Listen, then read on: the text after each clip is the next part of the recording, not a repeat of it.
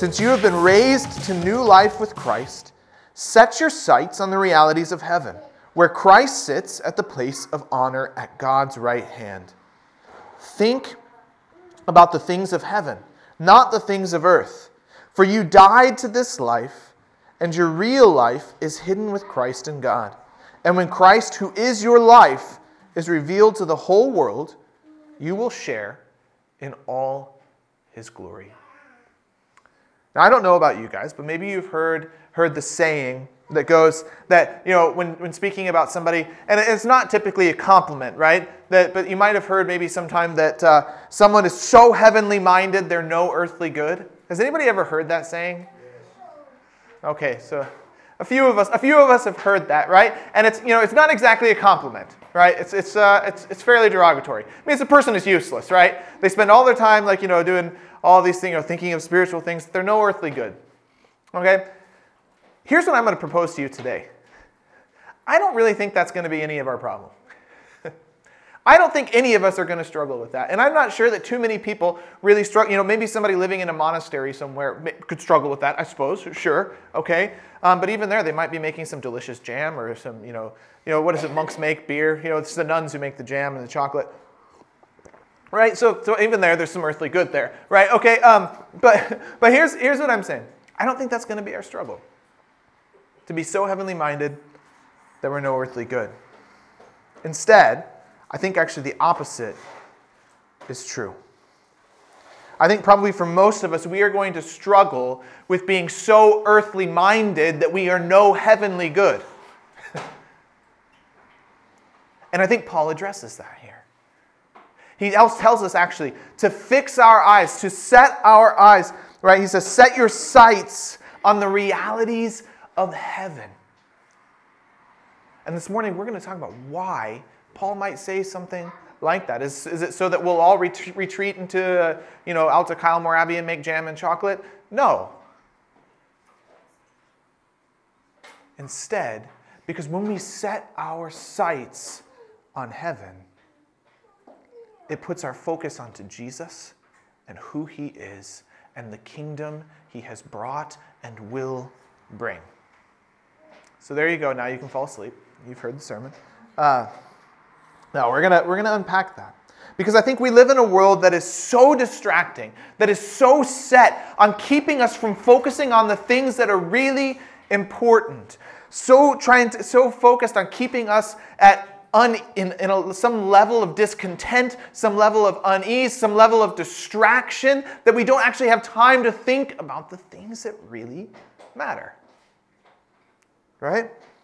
Whether we like it or not, we're living in a world that is, in some ways, a marketplace that constantly competes for our allegiance, that constantly competes for us, because it wants to use us.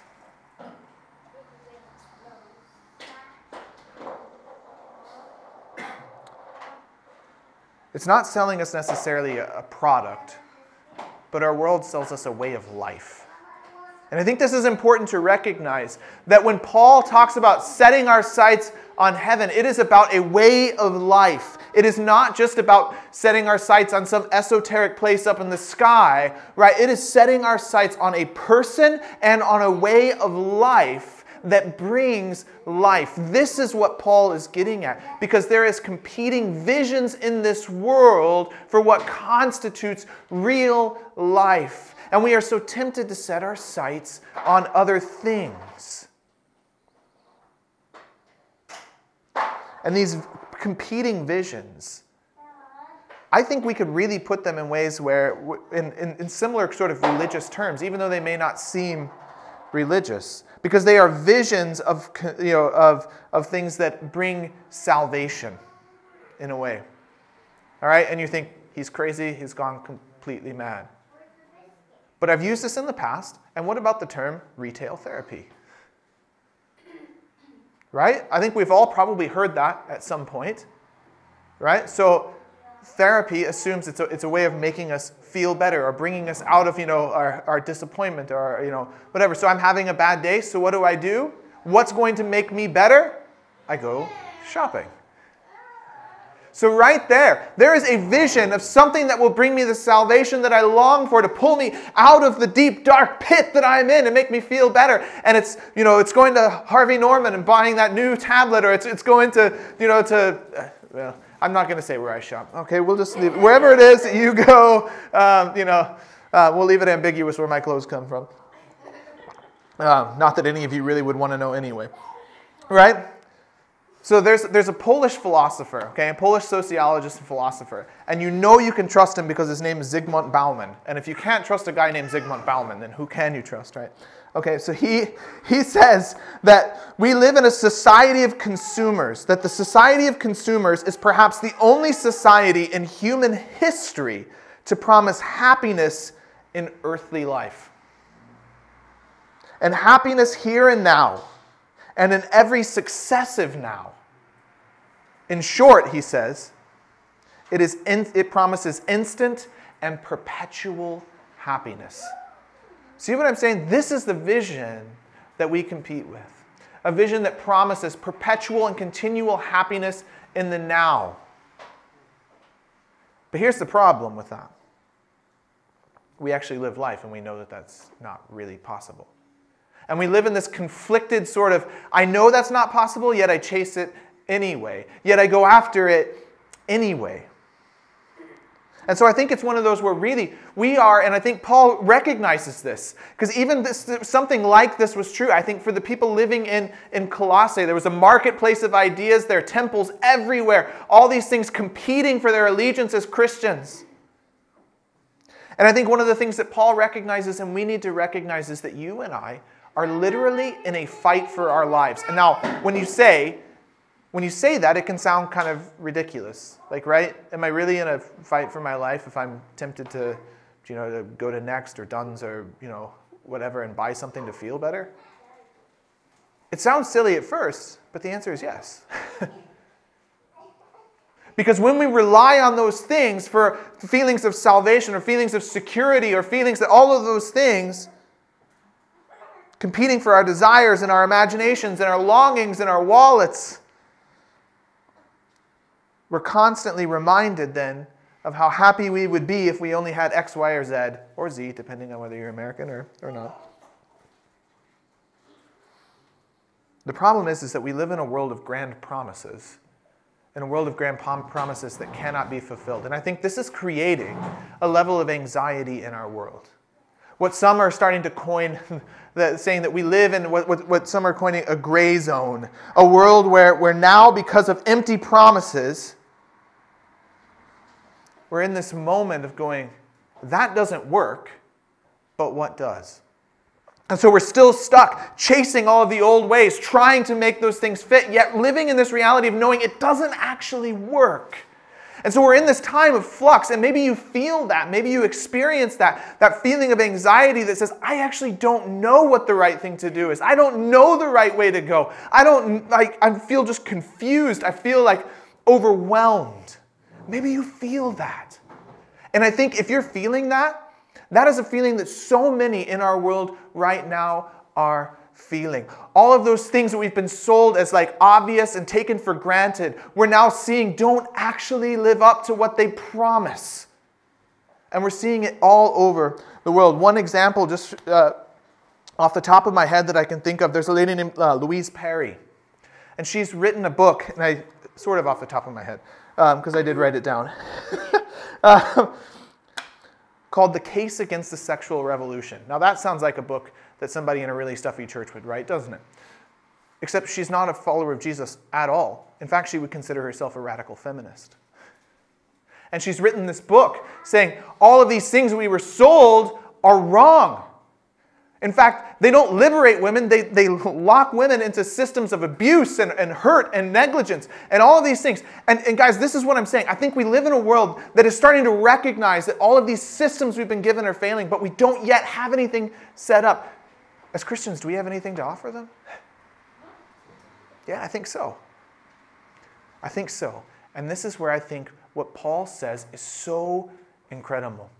He reminds us to fix our eyes on Jesus, to set our sights on heaven. That actually there is something so much better than all of those things we're beginning to recognize are actually rubbish, but we still chase anyway. That there's something better. That if we would just lock our eyes on it, if we would set our eyes on it, change our direction, change our focus, a lot of the hurt that we cause other people, a lot of the hurt that we experience, we might be able to get rid of. We might be able to enjoy God. What if we could enjoy God?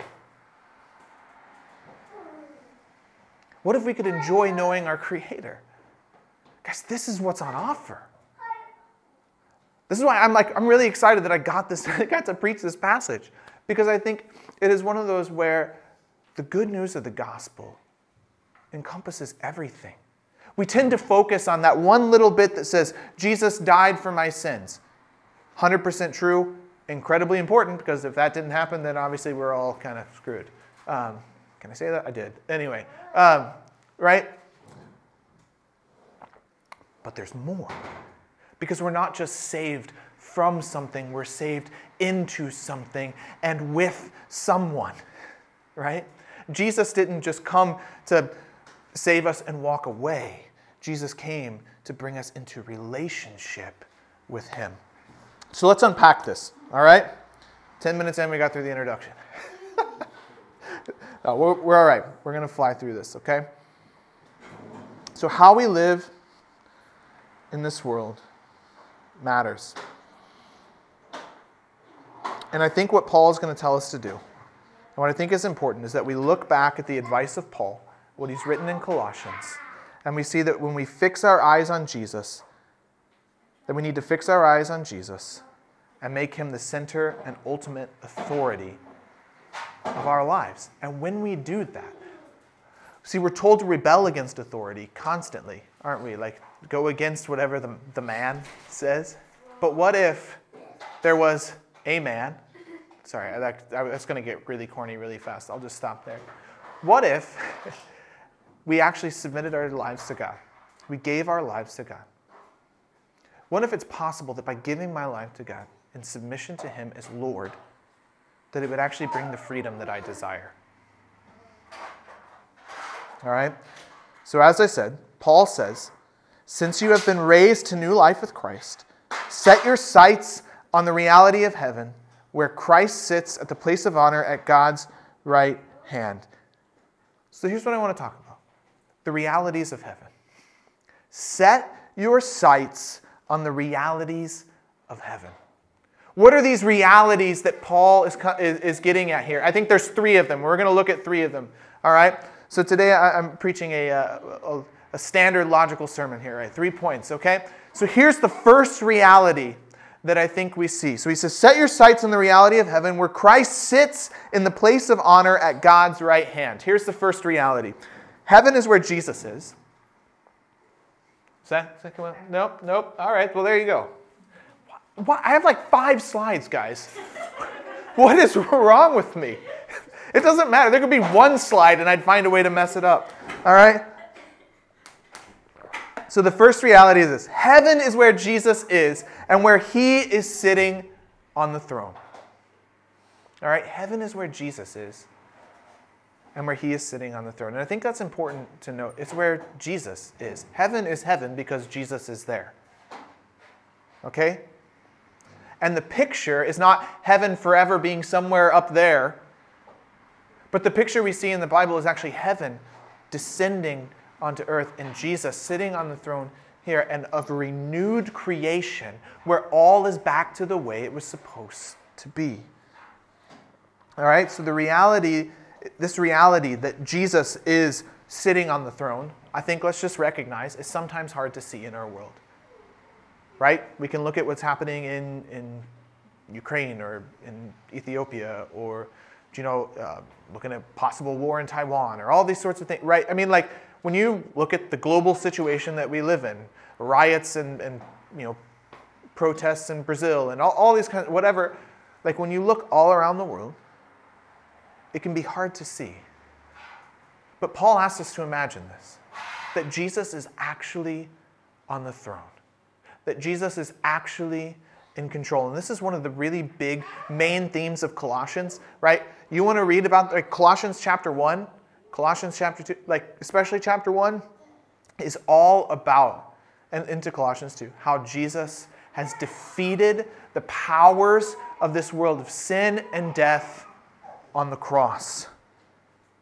In chapter 2, verses 13 to 15, Paul says, "You were dead because of your sins and because of your sinful nature was not yet cut away. Then God made you alive with Christ, for he forgave all our sins. He canceled the record of the charges against us and took it away by nailing it to the cross." Now get this, here's what he says. "In this way, he disarmed the spiritual rulers and authorities. He shamed them publicly by his victory over them on the cross." Jesus at the cross is not just dying for our sins. He is winning a victory over sin and over death and over the powers of this world. And because he has won that victory, because he has conquered death, he now sits, what Paul says, he sits at the place of honor at God's right hand. Jesus has disarmed the powers of the world and won the victory over them.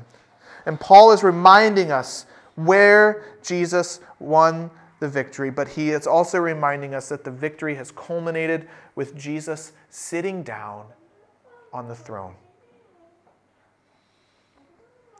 This picture of sitting down gives us this picture of a finished work, right? When God created the earth in 6 days, on the seventh day, he sat down and he rested. Jesus has finished the work and he has sat down. He has defeated them. But one day he will return and defeat it once and for all. And so I think it's important that we don't just look to the cross, but we also look to the throne. Because in a world of a messy world, where even in our Western world, where, and those of us living in Ireland, where we're pretty much sheltered for the most part from, genocide, things like that. Like, that's not something I worry about on a daily basis or anything like that. There are still people that are pretty lousy and can be pretty awful, right? And sometimes we need that reminder that Jesus is on the throne, that he is ruling, and that he will return and set all things right. I've heard it said to kind of think of this idea of Jesus winning the victory, but then returning to set all things right once and for all, in a kind of a metaphor of World War II. I think it's helpful. I've used it before. I'll use it again, because you probably don't remember. All right. When the Allies invaded Normandy, D-Day, June 6th, 1944, happens to be my birthday, not 1944, but June 6th.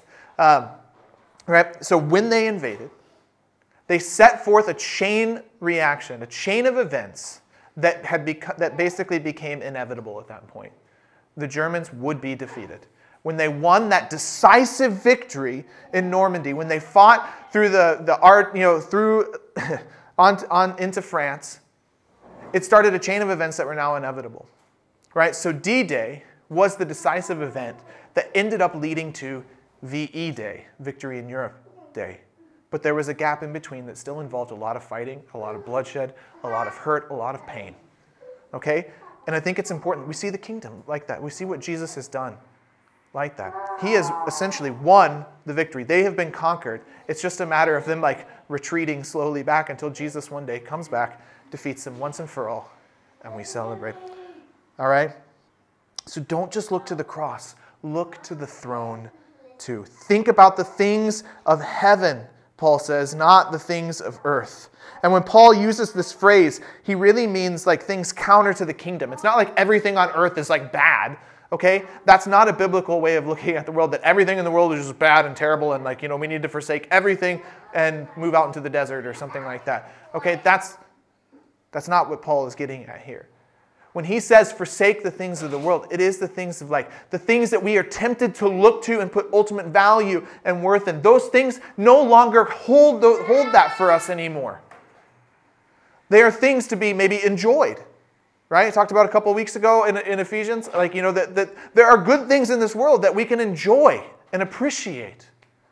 But they are not ultimate things. And he's going to go on and say, here are some things that you should forsake, right? We read that a few verses, right? That there are things that we really should forsake. And we'll come back to that. But when Paul uses this idea of think of things of heaven and not of earth. He's talking about things that are counter to the kingdom of God. And that way, these things of the earth are the things that begin at Genesis 3, when sin enters the world, and the world no longer functions the way God intended it to be. And so the kingdom of our God in Christ bids us to give our allegiance to Him, to live out the reality and the ways of the true King. All right, so the fact that Jesus is on His throne is a claim that He is the true and one King, worthy of our allegiance. That our allegiance does not belong anywhere else but with Jesus. That our allegiance is to God. And so if Paul feels he needs to say that we are to set our sights on the realities of heaven, it's because there are competing false promises and visions of life they already brought up. I like the way the English Standard Version says this. It says, think about the things of heaven, not the things that are on earth. So in other words, we are to set our eyes, fix our gaze on Jesus. And I mentioned this before, but the average Colossian, okay? The average person. So here's a little bit about Colossae, okay? Colossae at one point was a really important city, okay? Really important. It was one of the major trade cities. It was on a trade route. It was one of the major cities of that part of what is now Turkey. It's not far from Ephesus, not terribly far from Ephesus. Okay, and at one point then it lost its importance. It wasn't important anymore.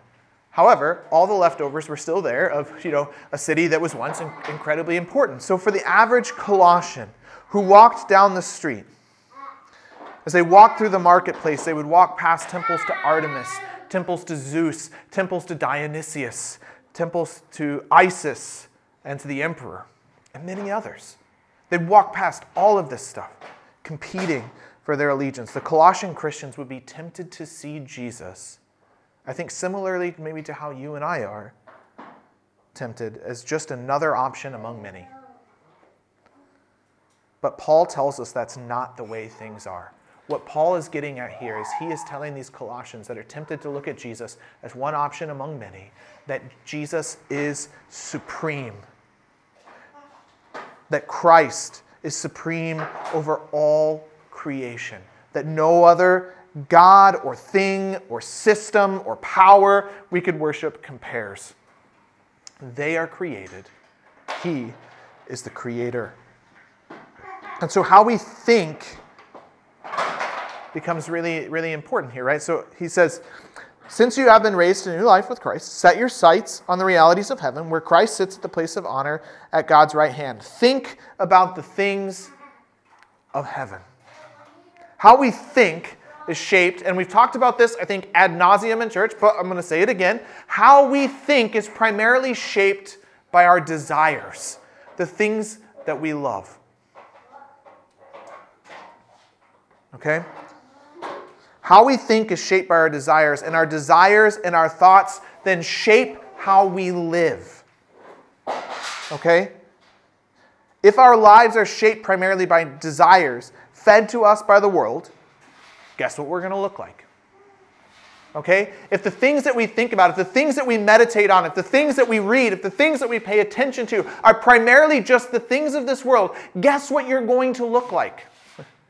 It should be no surprise that you don't look any different than the people around you. In no way do you look different. That you do all the same things. That you buy, you live for all the same things. Your primary worth is built up in all the same things.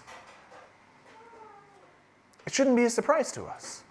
And this is why Paul says to set our minds on the things of heaven. If our lives are reformed instead by the realities of the kingdom of Jesus, then guess what our lives are going to begin to look like? I think this is what Paul is getting at. How we live our lives is a signpost to what we actually look to for salvation. to what we actually love. And that can be scary. But the actions and the things that we do, our lives bear out the reality of what we actually love. And I think more often than not, what we find out is we actually love ourselves more than we love other people. We love ourselves more than we love God. That we love our desires and our pleasures and all these other things. And everybody else, at the end of the day, when it comes down to what I want versus what is best, I will do what I want. I think that is often the reality of our lives. I think even Paul felt that to a certain degree. We could argue over Romans 7 and what exactly Paul means there, but I think if nothing else, I think we can at least relate to that fact that so often people end up collateral damage in our lives when something I want competes with what somebody else needs. And that's when we look like the world. Because that's exactly what the world teaches us to do. We don't look like Jesus, because that's not what Jesus was like, was it? At the end of the day, what Jesus was like is what when he wanted, Father, not my will, but yours be done, he still did what was best. He said, that's fine, not my will, but yours be done. If you could take this away, God, please, that would be great. But not my will, but yours be done. And he went to the cross. He sacrificed everything for you and for me. The incarnation. I mean, my goodness. We see over and over in the life of Jesus what it looks like to live as a real human. To love others more than we love ourselves. And so, how we live our lives becomes a signpost to what we actually love. To what we actually care about. So Paul goes on to contrast the two kingdoms. What are the things of the world and what are the things of heaven? Right? That's what he's going to do. After verse 4, right? He's starting in verse 5, he's going to start talking about what are the earthly things. What are some of the earthly things? And this is not an exhaustive list. I'll bet we could come up with more. And Paul elsewhere is going to come up with other things. Right? But this is a fairly good list of the things that he says are earthly things. This is the way of conflict, of violence, of use and abuse, and fractured relationships. And he says, put those to death. Get them out of your life because they don't bring life. We so often, over and over, fall for the lie that these things bring life. And Paul says, no, put them to death. If you want to experience the life of Jesus, if you want to experience relationship with God, put these things to death. Easier said than done, I know. Sinful, earthly things lurking within you have nothing to do with them. Sexual immorality, impurity, lust, evil desires. Don't be greedy. And guys, we could unpack all of those and ask how each one of those things is actually destructive. How each one of those things is actually using and abusing other people. How each one of those things is actually incredibly selfish. But we don't have time. You want to do that afterwards? By all means, we can sit down and do that. But then he goes on to talk about the heavenly things. And these are things that are spiritually wise. These are things that bring life. These are things that bring life to relationships. These are things of humility and love and harmony. This is what it looks like to love like Jesus. And what Paul is saying is set your mind on heaven so that you can live like Jesus. What verse 10, let's come back to that. I love the way the New Living Translation translates verse 10. This is awesome because it goes along. We always say in church, right, that we want to know Jesus, be like Jesus, and do the things that Jesus did, right? Where would we ever find something like that in Scripture? Well, glad you asked. Verse 10. Put on your new nature and be renewed as you learn to know your Creator and become like Him. That's what we're called to, guys. That's the life that we're called to. That is real life. That is really living. Focus on the heavenly things. Look to Jesus. Get to know Him and be like Him. All right, moving on because we need to get to the second point here. Okay, it is there. All right, good. Submission to the powers is essentially dehumanizing. So if real life is found in living for Jesus, then doing the opposite of living for the world is actually dehumanizing. We tend to think living in submission to somebody else or not, living our own, not being our own individual snowflake. And I'm not saying that in the sort of, you know what I mean, like how people use that derogatorily. I'm just saying that this idea of being unique and my own perfect self and my own individual self, and I am special and I'm amazing. And yes, you are, but when taken to the extreme, it becomes dehumanizing. Instead of living for other people, I live for myself. Instead of doing all these, it's all about self-expression and experience. And I end up actually becoming less human. And this is what I love about the gospel, that the gospel says that when I submit my life to Jesus, I actually become like him. I become more human. And Paul is going to say that we share in all of his glory. That we will share in all of his glory. That we one day will be fully like him. But even in the here and now, we get to experience a little bit of what it's like to be like Jesus, right? As we give our lives to him, as we live within the boundaries that Jesus has set and said, this is what life really looks like. Okay, so submission to the powers is essentially dehumanizing. So Paul says, for you died to this life. We died to this life. And so we put to death the sinful earthly things lurking within us. Paul in chapter 2, previously in verses 8 to 9 says, don't let anyone capture you with empty philosophies and high-sounding nonsense that come from human thinking and from spiritual powers of this world, rather than from Christ. For in Christ lives the fullness of God in human body. When we put our hope in the cultural promises of a utopian future where everything is just going to keep getting better and better and better and better, through individual freedom or whatever, we're building our house on the sand. And so I think so much of the anxiety that we experience, to a great deal, is related to the amount in which we have bought into the lies of this world and found them wanting. We forget the profound truth that Augustine says in his Confessions, that our hearts are restless until they find their rest in God. And if you're interested in finding that quote, it's on like the first page of the book, so you don't even have to go very far. All right? Our hearts are restless until they find their rest in God. And so, we see that our real life then, we've died to this life, and our real life is hidden with Christ in God, which brings us to our final reality, and that's this. The life you were made for, truest life, is only found in Christ. And I think I've probably said that a good few times now at this point, so I won't labor the point too much. But here's the thing Paul says in verse 3, that we have died to this life. But what does he say in verse 1? Since you have been raised to new life. So here's the thing. We are not just dying to something. Okay, we're not just saying, we're not just dying to our old life, but we receive a new life. One that Paul seems to think, and I agree with him, is much, much better. It's like it's the worst deal in history. But the best deal in history. Do you know what I'm saying? All right? Like it's one of those things where from God's perspective, if this were like trading cards or something, it'd be a really bad deal.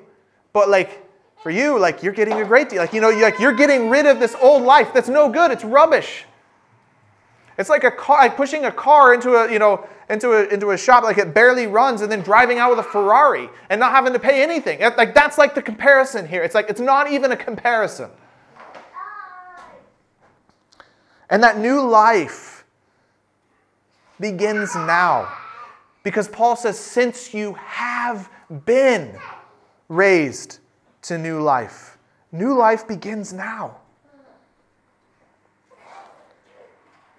And this, I think, is the beauty of the gospel. It's like that new life begins now. Guys, you can begin to taste and see that the Lord is good now. It's not like we have to wait till someday I die and I get my wings and sit on a cloud and play a harp. I've watched too many cartoons. Right? That's not it's like you can start to taste it now. Will it be here in its fullness? No. Okay? No. Our world is still screwed up. Our world is still messed up. But we can begin to taste that and see that the Lord is good even now. We can begin to experience the new life, the life and life to the full, or life abundantly, as Jesus says in John 10:10. Right? We can begin to experience that even now. But it finds its fullness and completion in the future when Jesus returns to earth. When he returns, Paul says in verse 4, we will share in all his glory. In other words, we will be made fully like Christ. Imagine that, guys. We looked at Jesus and I don't know about you. You read about Jesus, like I read about Jesus, I find him pretty compelling. I'm like, wow, that guy's amazing. What does Paul say? That when Jesus comes in his fullness, we will be made like him in all his glory. You will share in all his glory. Guys, we will someday be like Jesus. That's amazing. I don't know about you. That gets me excited. I hope I'm more like Jesus than I was like last year. But I'm not even close to being Jesus at this point. I think you all know that fairly well. I'm nowhere near being Jesus. But someday, I will be. And that's pretty cool. I'll be as loving as Jesus, as patient as Jesus, as kind as Jesus. And it won't be because I've worked so hard and become so good. No, it's because of what Jesus has done. And so, here's where I conclude. I feel him. I know, it's been a while. He's done great. He's done great. All right? Here's the thing. And this is something that just when I dwell on this, when I think about this, right? The eternal perspective of saying, I'm living for something that is bigger than myself. I'm living for something not just in the here and now, that I'm not expecting what Zygmunt Bauman has said, that happiness in this earthly life. Here's the thing, I think it puts all of this in perspective for me. In a year or two from the time Paul wrote the letter of Colossians, there was an incredibly huge earthquake that hit that area. Colossae was destroyed. Paul is writing a letter to a group of people that are either going to be dead or scattered really soon. Because we don't know what a year holds from now. We don't know what 2 years holds from now. I don't know what 5 minutes from now holds, other than hopefully the sermon is done. Right? Think about that. Let that put that into perspective. Guys, you live for this life and this life only. A year from now, 2 years from now, you could be dead. I could be dead. We could all be dead. I don't know. What an exciting end to the sermon, right? But I think that's the reality. We could all be scattered. Eventually, Colossae would be rebuilt, and then it would be destroyed again, but it was a while. Most of these people, they scattered to Laodicea, they scattered to Hierapolis or Ephesus or different places in the area, maybe didn't even see each other anymore. Or, like I said, they weren't alive anymore. We don't know how much time we have in our families. We don't know how much time we have in our communities, in our cities, in our church. And so we can cling to the empty promises of this world, the plastic promises of this world, thinking that they're going to fulfill my life. Or we can cling to the life-giving promises of Christ here and now and begin to experience the new life that you and I are offered. And live out of Jesus' kingdom in this world with the time that we have. And you know what? I don't think we'll ever look back on our lives if we live for Jesus and his kingdom. I don't think we'll ever look back, say we have another 60, 70 years. I don't think we'll ever look back and go, you know what? I really wish I had done some more shopping. If I only had to give in a few more hours of my time to Amazon. Do you know what I mean? So let's start living for that kingdom now. Let's start experiencing that now. All right? That's my encouragement to you. And I know, again, that's a bit of a depressing end, sort of.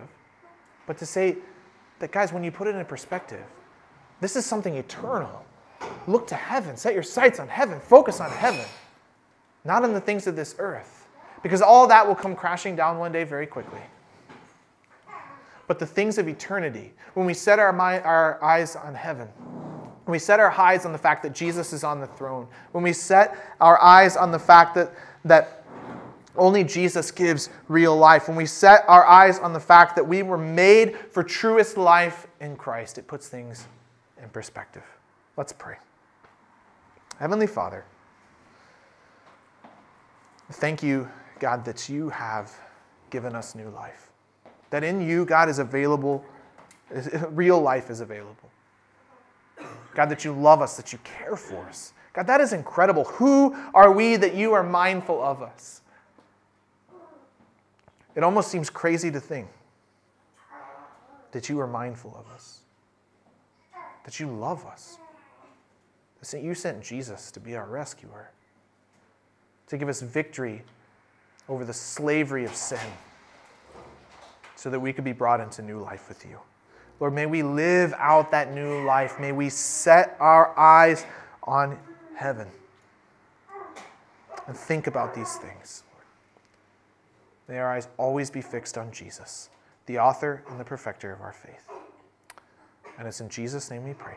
Amen.